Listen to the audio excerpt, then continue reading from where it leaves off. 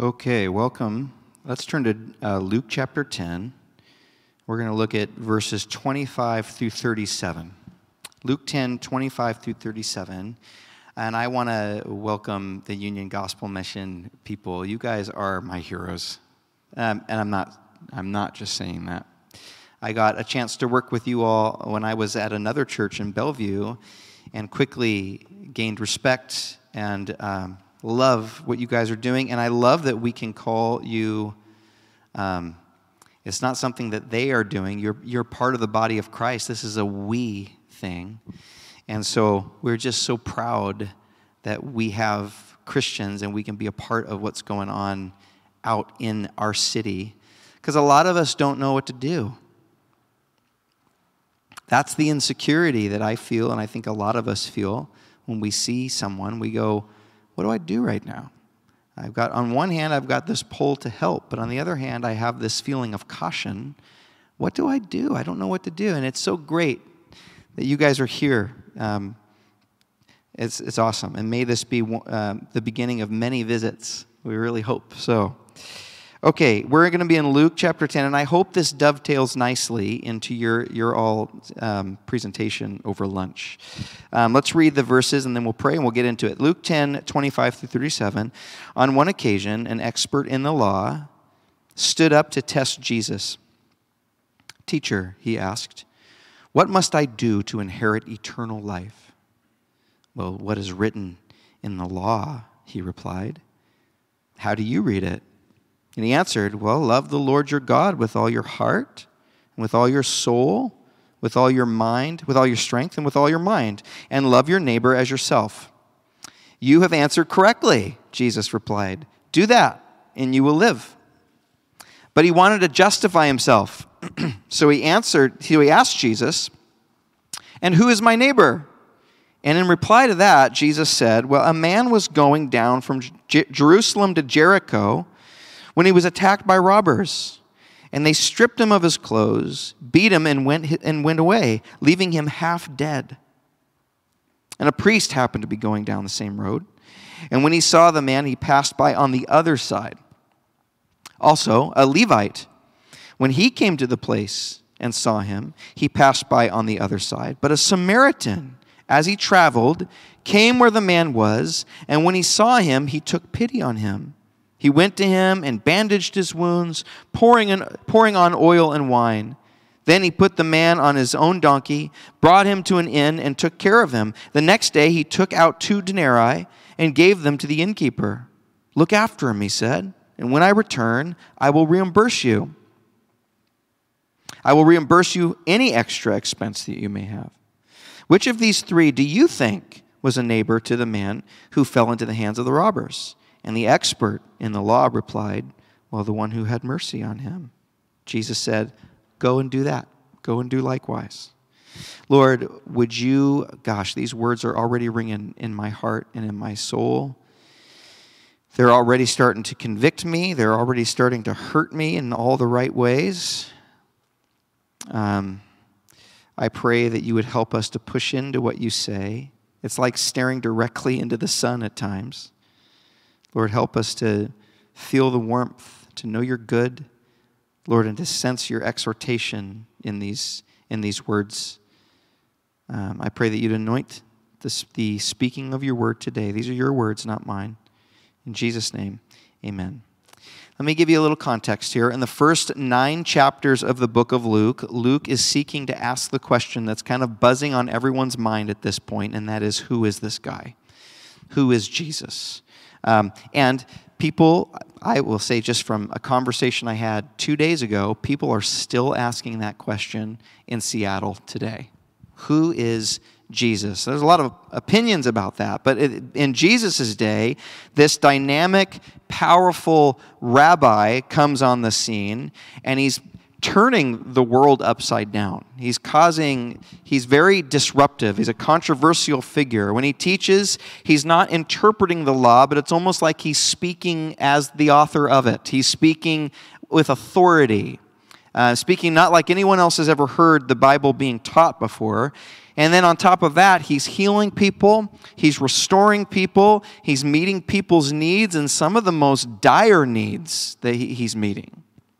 And there's this buzz in the air because of all this activity, because of kind of this twofold dynamic of the way he teaches, the way he speaks, and then the stuff that he does to back it up, and kind of this moral weight, this character that he's got. Just when he shows up, he's got this authority to him, and people are asking, who is he?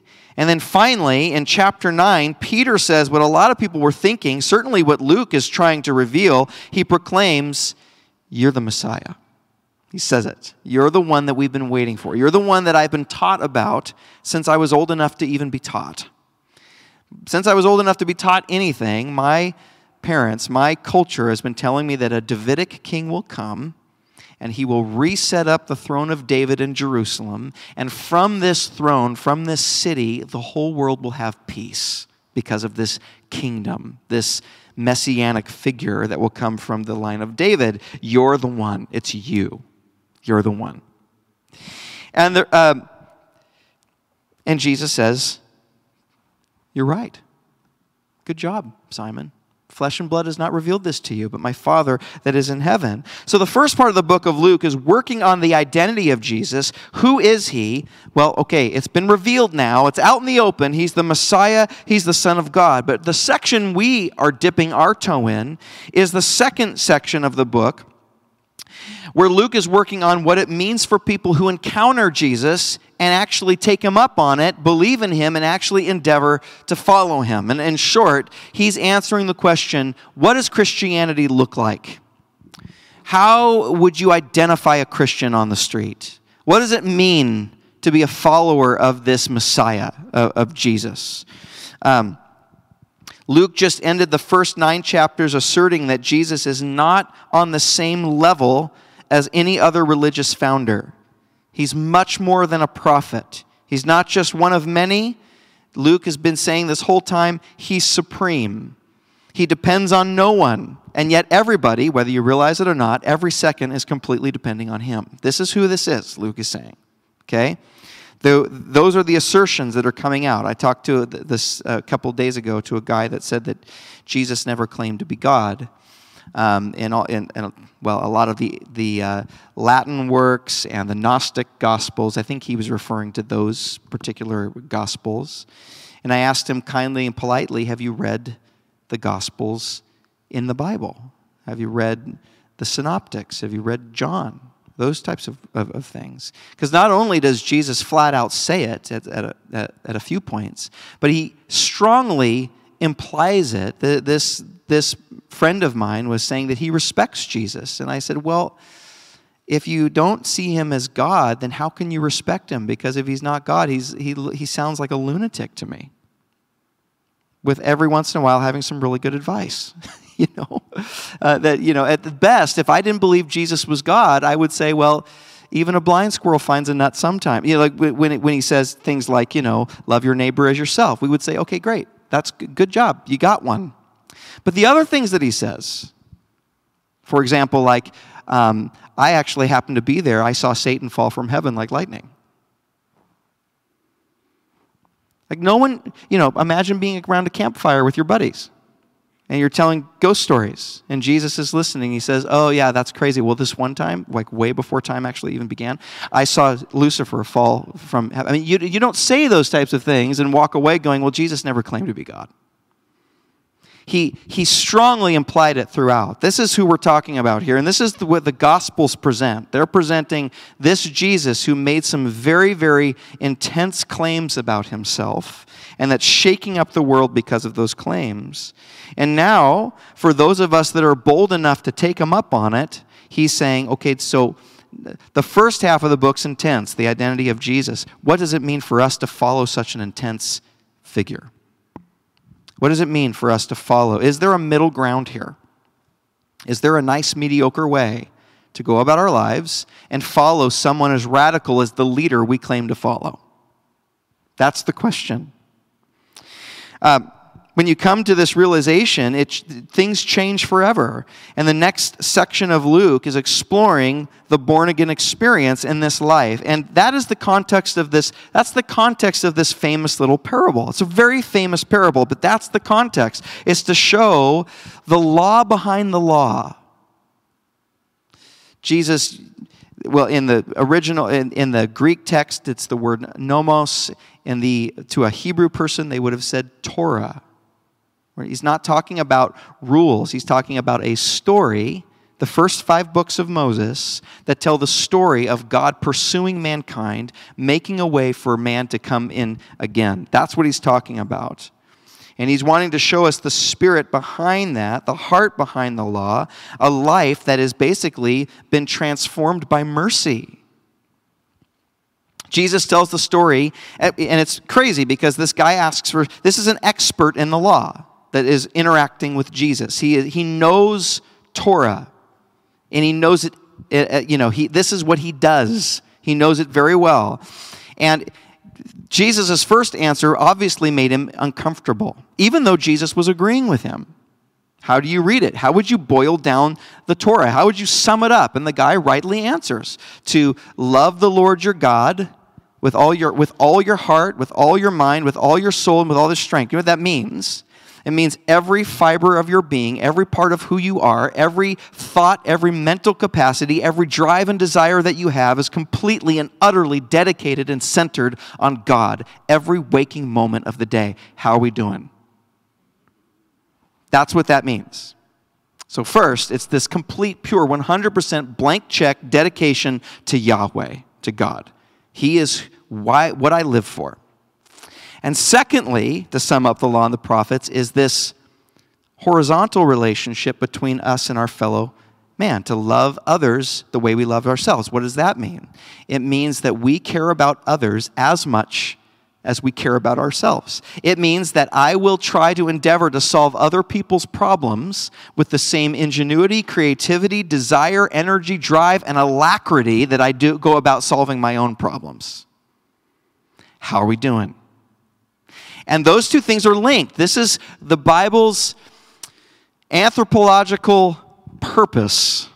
This is what the Bible would say. This is what mankind, this is the sweet spot. This is what we were designed to do. Have a right relationship with God, and from that place, love on each other. The two are linked. It's not work on one first and then work on the other. It's saying the two will flow from each other. One flows from the other. Which means you can work it backwards. How you are in your relationship is really telling to how you really are with your relationship with God. It's a litmus test. How are we doing? This is why the lawyer is super uncomfortable here. Jesus says, yeah, you're right, go do that. And the lawyer, it says, seeking to justify himself. He's feeling super naked right now. He just got kind of exposed. Jesus said, yeah, do that. And so he's seeking to kind of have the last word, and he says, well, who's my neighbor? Trying to let's get nitpicky here. Let's find some rule or some algorithm or some structure that I can kind of get around this flashlight that's on my soul right now. He's looking for a policy. He's looking for an interpretation, but instead Jesus gives him a story, which is total Jesus MO here. Jesus tells the story of a man traveling from Jerusalem to Jericho. On the way, the man is mugged, robbed, stripped naked, and beat up so bad that he's barely hanging on to his life. That's how bad it is. He's barely hanging on. The story implies that unless he gets some help, he's going to die. It's a dire situation. If someone doesn't help him, he's going to lose his life. And this priest comes by, this religious person, maybe like the one that Jesus is talking to. And he's traveling by, he sees this man, sees that he's dead, or maybe in his estimation, mostly dead, or going to die. And he's beyond help, so he passes by and he doesn't offer any assistance at all. And a Levite, which is like a Hebrew nationalist, he comes by and has the same reaction. He sees him, thinks it's too risky. This is a dangerous place. The guy's too far gone anyway. Maybe we've had those thoughts. Uncomfortable yet? There's no hope for him. What's the use? I might as well not stop. Maybe I'll just keep driving by. Roll up my window even. And he goes by. But then a Samaritan comes along and has pity on this man. He bandages his wounds. He provides financial assistance, room and board, medical help. He takes basically total responsibility for the man's recovery. Complete responsibility. And at the end of the parable, Jesus asks the lawyer, which of these three people do you think a neighbor would be? In other words, he says, let me help you. You can figure this out. You're a smart person. This is very human. Your own instincts will tell you the truth here. There's a pity inside of you that you'll be able to see. When I tell you the story, you'll be able to figure it out. And sure enough, the expert of the law, interestingly, says, here's what he doesn't say. He doesn't say the one that bandaged his wounds, the one that paid for his medical expenses, the one that put him on his own donkey, the one that came back to church. He puts it all under the category of one word. He says, the one who has mercy on this man. That's what we're learning about today. That's what the heart, I think, if I was a spokesman for UGM, I would say mercy is what we're talking about here. This is the ministry of mercy that is baked in to Christianity. We cannot get away from. That's why I say that the Union Gospel Mission, it's an us, because if we're Christians, it's not like they do it and we applaud them from in here. Yay. No, we do it because mercy is baked into what it means to be a Christian. That's what I'm talking about first. It's built into it. And secondly, because of that, it changes the way we look at the world. It changes the grid by which we look at others. It changes this is beautiful, it changes the grid by which we look at ourselves and how we look at other people, okay? It'll make you see the world without barriers. Okay, let me just briefly, if you're part of my church, you know that's kind of a joke. Let me briefly tell you these 2 points. Mercy is, first of all, baked into Christianity. It's part of what it is. Let's look again at what the Samaritan does for this man. Can anybody want to name out some things that he does? What's that? Bandages his wounds. Yes. What's that? Yes, put ointment on them. Yeah, wine and oil. Yep. So he spends some money, gets some nice things. Absolutely. Good point. Yep. He doesn't see his uncleanness as something to be avoided. Yep. He has compassion. Yeah. Love, pity, offers him friendship, maybe. Yeah. Anyone else? Sets aside his own agenda and schedule and takes this guy to an end. Yeah. He lets his life be interrupted. In fact, very interrupted. Super inconvenient here, but he lets it happen. Yep. There's a priority, interestingly. He all of a sudden, something comes up that is more of a priority than what he already had going on. Yeah? Yeah, he sees it through to he doesn't just give a little bit. He wants to see there's a completion here. He's got a goal in mind. He's got a vision for this man that's dying, that he would be healthy again. Yep. Anyone else? Really good observations. Yeah, can you imagine taking somebody to the hospital and telling the people, send the bill to me, whatever it is? Can you imagine? I mean, that's what's going on. He offers him love, pity, friendship, time, money, medical treatment, advocacy, all of those things. Now, don't forget the context of this parable because it's key to understanding it. Jesus is showing this guy the essence of what it means to be a Christian. This is what it means to follow Jesus. That's the whole section that Luke is going to explore in the second half of his book. And this is basically his opener. What is it? How can you see a Christian? Jesus is trying to show us the essence of that. The lawyer asked Jesus to get specific, and Jesus, what does he bring up? Caring for the poor. Caring for the poor. caring for people who are destitute. And what's remarkable, I was just talking to somebody the other day, at one point in my journey with the Lord, I decided that I would read through the Old Testament and I would find every place I could. I would mark every place where God says he cares for what scholars call the quartet of the Old Testament. The quartet are the poor, the fatherless, the widow, and the immigrant. That's the quartet.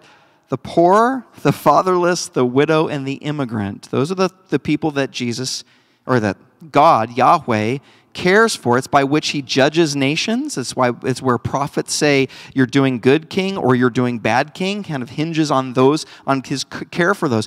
You guys, I did it. It was remarkable. It was remarkable how many times I could not turn a page without circling something, marking something. And I thought, oh my gosh, I had read through the Bible at that point probably 3 or 4 times, and I had missed it. I had not noticed. And I had this experience of, how could I have not noticed? It's glaring. It's everywhere. He cares. And Jesus is just carrying this thing through. Jesus is the fulfillment of the Old Testament. He brings up, when it says, what does it mean to be a follower of Christ, a redeemed image bearer from the Old Testament? The first thing he brings up is, you'll know them when they care for the poor. The modern church looks at mercy to the poor as a good thing, but like as an optional thing. As in, like, some people are gifted in this. Some people have the spiritual gift of being like UGM. And, and others, we have the gift of being in church or being, of other types of things. But to be honest, if that's the case, I think maybe you guys would agree, not very many people have the gift, if that's the case. Because the fields are white for harvest, and the laborers, I think, are probably pretty few here. According to this and the rest of the Bible, this is not an option. It's not an app that you can, or a way that you can level up and get it. This is who you are. It's like if you were to, the vitals of a human body, they've got to be breathing. You've got to have a heartbeat. Those things are not optional. Those things have to happen for something to be deemed alive. This is true with Christianity. This is part of who we are. By far, the most sobering passage about this is Matthew 25. Ooh, gosh, brace yourselves. Here we go. There Jesus is describing Judgment Day, the end of time, when everyone will be judged by God. And Jesus says that he will divide people like sheep and like goats. And he's talking about the difference between Christians and people who say they're Christians. I'll call them wannabes, okay? The difference between Christians and wannabes. And he says to the ones who just think that they're Christians, you want to know how I know that you really don't know me? Jesus basically is saying, this is my paraphrase, you want to know how I know? Because when I was hungry, you didn't feed me. That's how I know. When I was in prison, you didn't come visit me. When I was thirsty, you didn't come and give me water. When I was naked, you didn't put clothes on me. That's how I know. That's how I know that you don't know me, and that's how I don't know you. That's why. And the wannabes say, the wannabes are dumbfounded. The people that have just said that they're followers, they're dumbfounded. They're like, Lord, what do you mean? In fact, they kind of display a resume. Did we not prophesy in your name? Didn't we do all these things to you? What do you mean? When did we see somebody that was naked and we didn't? When did we, all of these things? And Jesus, he's so close he identifies with them. He says, to the degree that you have not done it to the least of these, you have not done it to me. That's where I am. I'm in the eyes of the broken. I'm in the lives of the destitute. That's me. You mess with them, you mess with me. You don't know them, you don't know me. You don't tend to them and serve them, you're not serving me.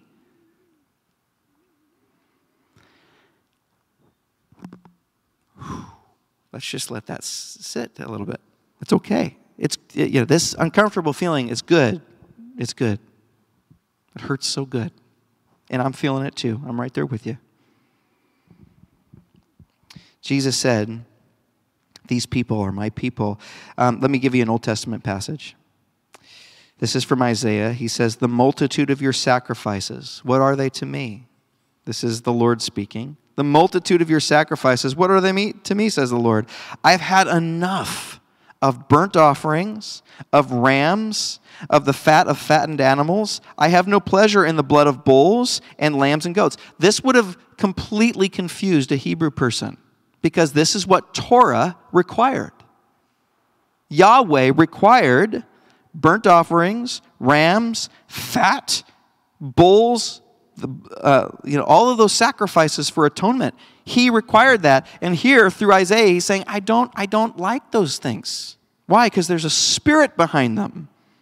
When you come and appear before me, he goes on, who's asked you of this? This trampling of my courts. Stop bringing, and here's a key word, meaningless offerings. In other words, they don't have the right intent behind them. They don't come from a right heart. Stop bringing, I'd rather you just not come. I mean, gosh, it's... in fact, when you come without meaning, it's to God, he sees it as trampling his courts. It's offensive. Stop bringing meaningless offerings. Your incense is detestable to me. In other words, it stinks. New moons, Sabbaths, and convocations. I cannot bear your worthless assemblies. Can you imagine? I hate when Calvary Wallingford meets. Oh, it makes me cringe even to hear if my Lord said that to us. I don't think he would, but I'm just saying. Wouldn't that be uncomfortable? Wouldn't that be an uncomfortable moment? I think that would be an uncomfortable moment. I'm weary of bearing them. When you spread out your hands in prayer, I hide my face from you. Even when you offer many prayers, I'm not listening. Your hands are full of blood. Wash and make yourself clean. Take your evil deeds out of my sight. Stop doing wrong. Learn to do right. And then he's going to define what that means. Just, it's not up to us. He'll define what right is. Here it is. Seek justice. Defend the oppressed.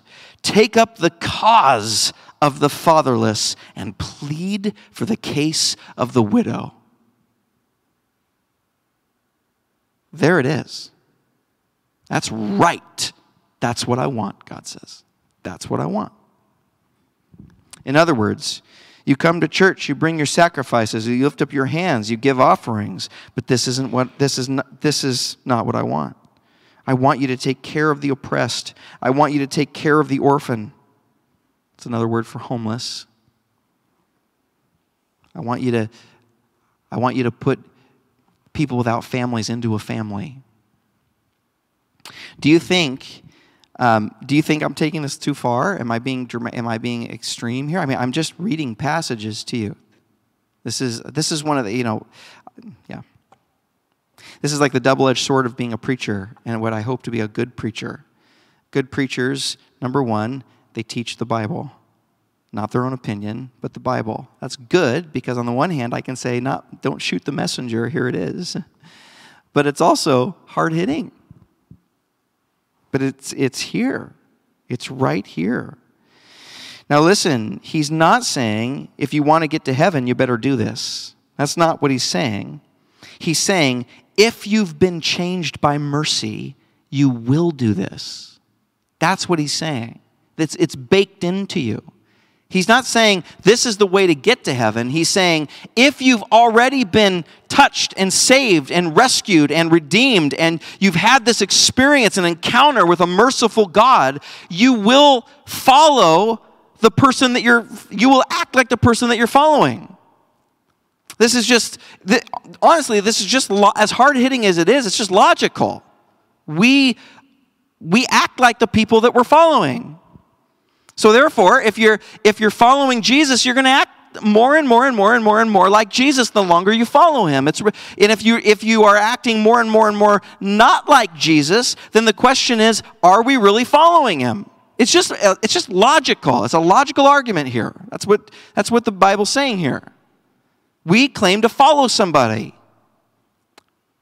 And follow does not mean an intellectual assent to the things that he said. It's following a person.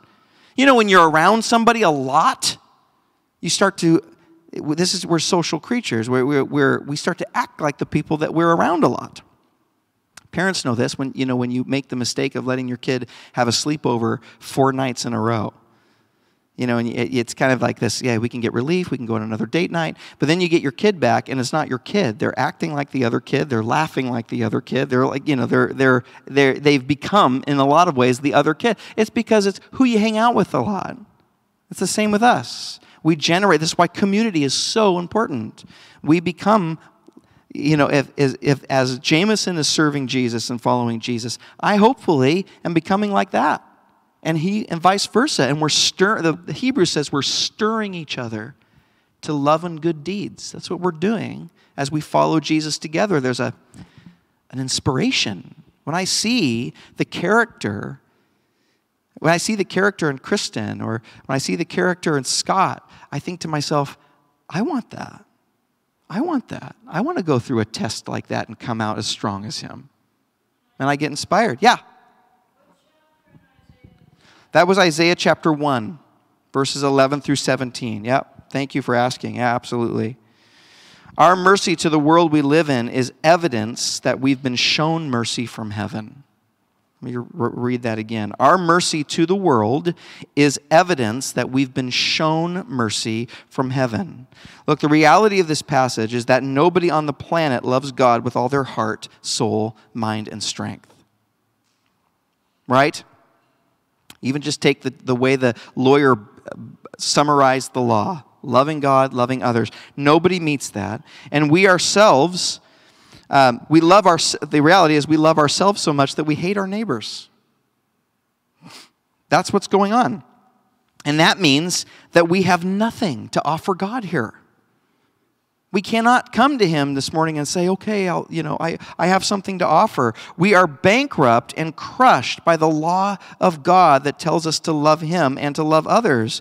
But God sent his son, and God crushed his son. He crushed his son to show us mercy. Jesus became poor so that you and I would be rich. Jesus was stripped naked so that you and I would be clothed.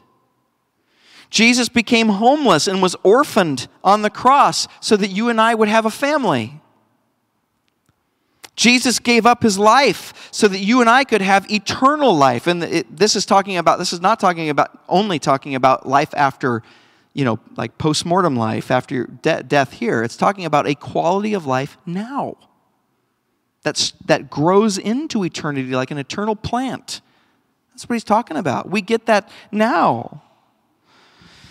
It's who we are. It's what we've got. We've got these, Paul says, we've got these treasures stored up in earthen vessels. These treasures that are to be given away, that are to be shared, that are to be used to bind up the brokenhearted, to be little Christs in the world around. This is who we are. And this changes, secondly, this mercy changes the way we look at the world.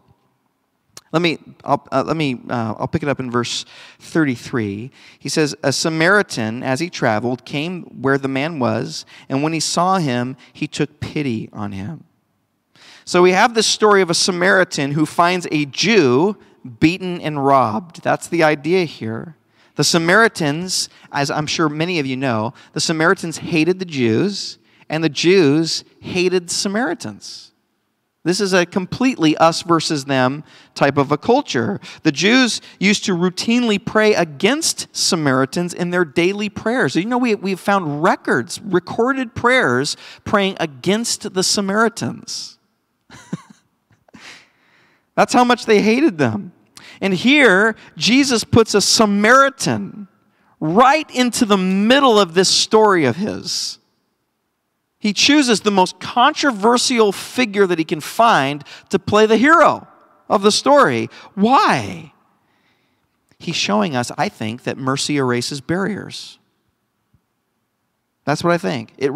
I think, this is my take on it, this is what I want to pawn off on you, I think mercy restores humanity. In fact, I think mercy has the greatest shot, mercy is the greatest shot at restoring humanity and restoring Seattle one life at a time.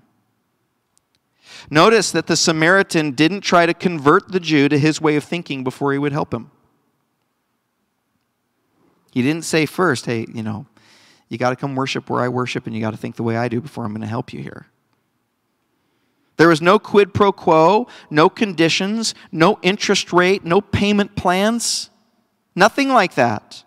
See, mercy has the power to create a whole new kind of society in which socioeconomic status means virtually nothing. Things like power, race, status, money, they don't control us anymore. The way the world carves humanity up and creates these divides and barriers and those types of things. Now we don't love people for our sake. We love people for their sake. We love indiscriminately, or whether or not they can give anything back in return. That's the kind of love that we're talking about here. See, on the one hand, if you're a moralist, like both the priest and the Levite, you'll have zero motivation to reach the lost world. Instead, you'll say, well, pick yourself up first and get yourself a job. You'll say things like that, or you'll think or feel things like that. Or, God helps those who help themselves. Or, whatever it is that we say. I'm getting these words from my own heart, by the way. So I'm not picking on anyone. I've got a vault of this thinking in myself. And this passage has shined a light on it. And it makes me squirm a bit. See, the motivation for this is not guilt. I'm not saying, look at all the money you've got, so go and give it to someone else and change them. I'm not saying that. And by the way, I'm not saying that because it clearly does not work. I'm sure UGM will be able to tell you how much money our society has thrown at homelessness for it not to really have done much. I'm sure it's helpful to some degree, I'm sure it's not, but it's not the end-all be-all, is it? No. Only your own rags to riches story will motivate you from the heart. Only when you see that you're not much different, that you've got your own brokenness, that you're also medicating pain or prone to medicate pain, maybe just in some more social acceptable ways than others, right? We make things a moral issue, and they are. But remember, we've just been in Samuel, and 2 Samuel shows us a really interesting view of mankind that I think comes a step before the morality question. Is there sin? Absolutely. We can never back away from that. Absolutely. Are we culpable for our decisions? Absolutely. Do we make the mistakes? Absolutely. Are we sleeping in the beds that we have made? Yes, all of those things. And the Bible clearly says yes to all of those things. But there's a step behind that says, but why do we do those things? Why am I prone to hurt people that I love?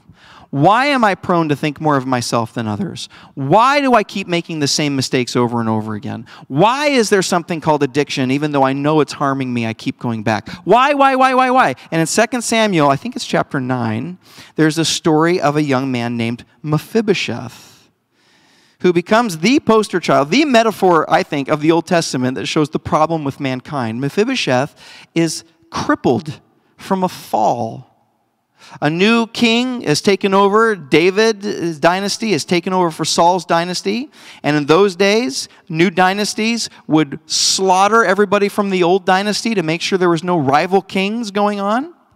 And so because Mephibosheth was in direct line to Saul, his nanny scoops him up to run, and she accidentally drops him, and he becomes permanently crippled. Permanently crippled. And David comes, he makes this profound and very theological statement. He says, I want to show kindness to Mephibosheth for Jonathan's sake. In other words, I'm going to be gracious to someone who's broken because of the record of someone else, because of the kindness and mercy of someone else. And if you know the storyline, if you've been with us through the series, you know that David would not be king unless Jonathan died first. Jonathan gave his life so that David could take up the throne. There would be no David or Davidic dynasty unless Jonathan had died. And so David, because of this kindness, he naturally feels like giving back. It's very human. I want to be kind to someone I should be murdering in my culture and time. It'd be more prudent or wise or strategic to kill this person, but I'm going to be kind to them for the sake of his Father. That is the Christian story. God has been kind to you for the sake of Jesus. That's the idea. Not because we've earned it, not because we've impressed him, but because Jesus impressed him. God says, I will now be kind to you. But how does the Bible show Mephibosheth's sin? Through a crippling fall. In other words, the reason we do morally bad things, the reason our ethics are so screwed up, the reason we make mistakes is because we're hurt. We've all been maimed in some way. And maybe your hurt manifests itself through some other way.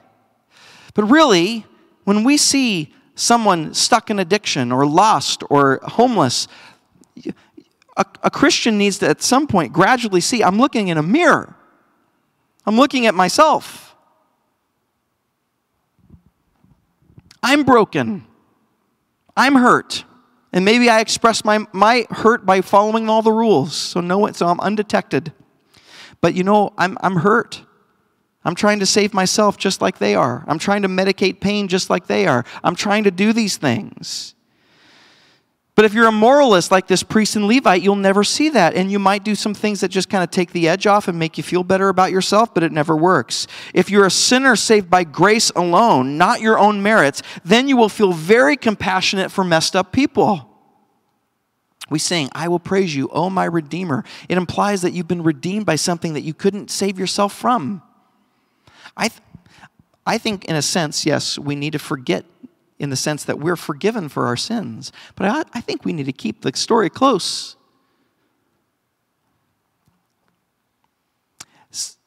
None of us would be here if Jesus hadn't saved us, right? Isn't that what we have in common? We were lost, and none of us would be sitting here. None of us would be here unless Jesus interrupted us, encountered us, and saved us. So what do? Pray that your heart will be touched and transformed by the story of a man who risked it all and lost it all to save you. This little parable of this Samaritan. It's our story. Ask God to truly show you that you can't save yourself by following the rules or by whatever else that we might do to try to save ourselves, to make ourselves feel better. And then, and only then, enjoy the riches that He's lavished upon you. My point is, here's not what I'm saying, and I don't think this is what UGM is saying. Get out there and do more stuff. I think number one, enjoy your own story. Don't forget where you were. Don't forget that it was Jesus who came and took you out, that cleaned and is still cleaning you up, that came and is still coming to get you, that penetrated and is still penetrating into he's still poking around in there. I mean, this sermon, I think probably, I'm feeling it. It's kind of out, not there, God. This is good. He disciplines those that He loves. Keep it close and and meditate on it. Pray about it. Talk to each other about your own story and the grace of God and the goodness of God. Stir each other up to enjoy the grace and the mercy of God. And then you will start to naturally have compassion on the poor, on others. On the one hand, this is not either you have it or you don't. This is something that we're growing in as we're following Jesus. But it starts by remembering who we are, remembering who you were, remembering who you are now, how you got there, and who God is turning you into. This is what we're here for. Are we causing as much of a ruckus as one man, Jesus, did when He came? Do we teach with authority, and are we meeting needs in radical, powerful, Spirit-filled ways? That is what we're here. This is why God chose you in this time to be here in Seattle. He could have chosen for us to be born at any other time in history in any other place. He chose you for this time, now, here, for this city, to deal with the current darkness going on here, and to be lights here. We need not retreat. This is eternal life, and it starts now. I sat through a presentation with the Union Gospel Mission, and what touched I hope I'm not stealing your thunder, but what touched my heart so much was the presenter said, we offer not just resources, but human resources, relationship, because that is the gospel, right? Jesus didn't drive by in his heavenly Tesla or whatever and throw us, like drop care packages from the sky. He offered us a relationship. And the presenter at the Union Gospel Mission said that is probably the resource that homeless lack the most, as they've run out of family, they've burned bridges, they're alone essentially. People have died, those types of things. And so it's one thing to give them something, it's another thing to say, what's your name? Tell me your story. Let me keep remembering you. Let me keep talking to you. We're offering relationship, and it's mercy. It's baked into Christianity. Jesus came. You're not a Christian unless you know Jesus personally and are knowing him personally. I mean, it's not just doctrine. The doctrine's a means it's important, but it's a means to knowing a person. To knowing a person. And that is what that'll put the right gas in the engine of your heart to fuel you in the right direction. May we go there together. Lord Jesus, thank you for this hard-hitting parable. I pray, God, that you would stir us not through shame. I pray that no one feels shamed or less than, but rather convicted and therefore inspired. Lord, I pray that we would continue to know you by knowing our own brokenness and by enjoying your grace and your love for us. Lord, bless the rest of our worship service, and I pray that you'd bless us as we hear from the generous people who have dedicated their lives to the gospel mission. Lord, I pray that they would feel that they've got more recruits today, more people joining the mission today. We love you, Lord. In Jesus' name, amen.